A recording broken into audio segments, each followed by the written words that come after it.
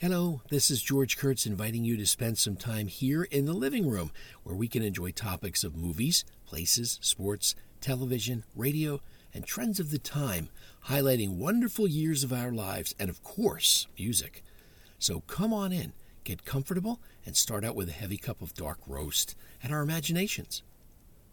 1966 was a year marked with change in every aspect of our lives, from the volatile war in Vietnam to social trends, and especially music.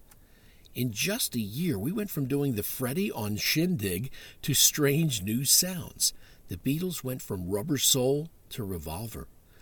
Beach Boys experimented with new studio vibes with pet sounds, and the Monkees represented America as one of the many Beatles imitators.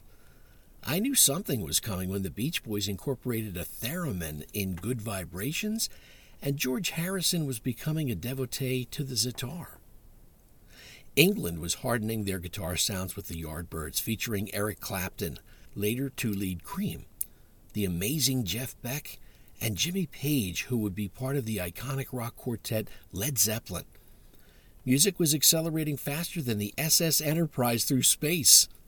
On the tube, Star Trek soared into 1966's television lineup with William Shatner and Leonard Nimoy. Patty Duke evolved from featuring Frankie Avalon to Chad and Jeremy, and Batman swung in to ABC. The FBI kept a watchful eye on the bad guys with Ephraim Zimbalist Jr., and we laughed it up with Red Buttons in The Double Life of Henry Fife. The Smothers Brothers debuted their comedy hour, and the Flintstones finished up their 6-year run.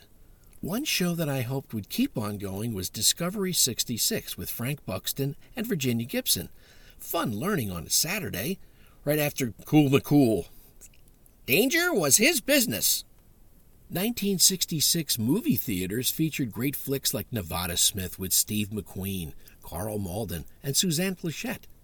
Elvis Presley joined Susanna Lee in Paradise, Hawaiian Style, and Carl Reiner, Eva Marie Saint, and a young Alan Arkin headed a great cast in Norman Jewison's The Russians Are Coming, The Russians Are Coming. Cinerama was an amazing new experiment in the movie-watching experience with a wide triple-screen presentation that made the movie Grand Prix larger than life. Literally. James Garner, Eva Marie Saint, and an up-and-coming stunner, Jessica Walter, made that movie a big hit for me. I mean, it was a big hit as soon as I saw Ms. Walter. I've been a big fan right through the Lucille Bluth days. Our man Flint was James Coburn's shot at America's James Bond. John Wayne teamed with Robert Mitchum and James Caan in El Dorado. And the cool picture Harper with Paul Newman as Detective Lou Harper, set in a dark underworld of the changing Hollywood landscape.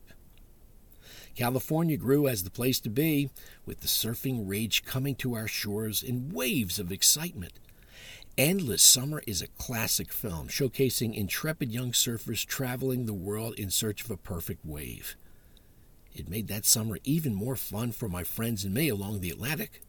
In September of 1966, Philadelphia radio waves changed as AM 560 WFIL swung into a top 40 hit extravaganza as The Pop Explosion, Famous 56, with flashy jingles and some boss jock stars like Diamond Jim Nettleton, King George Michael, Long John Wade, and Dave the Rave Parks. Other radio legends include the Geeter Jerry Blavat and Heisky O'Rooney McFaddy Zoot. Yeah, high lit. Wow, we were so spoiled. The 1966 sports section reads, Baltimore beating Los Angeles in the World Series with Oriole Frank Robinson winning the MVP award, and Sandy Koufax completed a stellar season with 27 wins, 317 strikeouts, 5 shutouts, and an earned run average of 1.73. Meanwhile, England took soccer's World Cup over Germany. Henri, the pocket rocket Richard, slapped in an overtime goal in Game 6, handing Montreal a big win over Detroit in the Stanley Cup Finals, 4-2.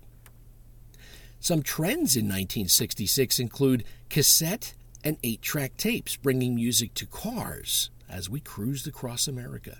Batman, in the Batmobile, kept Gotham City safe with Adam West and Burt Ward. Dark Shadows brought a dark side to daytime soaps with Jonathan Frid as Barnabas Collins. Neighborhood Vampire. In San Francisco, seeds were being planted for flower power and the summer of love just around the corner. Nancy Sinatra walked into the scene with her trend-setting go-go boots, and love beads found their way around millions of hip young necks. Also, Milton Bradley encouraged more togetherness with their new game Twister, where players had to match their body parts with colors on the sheet board. It was a chiropractic dream, and sales for Arid Extra Dry skyrocketed as well. And with that, I'll decontort myself and put the wraps on this edition of The Living Room, 1966. I'm your host, George Kurtz, extending another invitation to you and your friends to come on by again. We'll have a ball. Peace.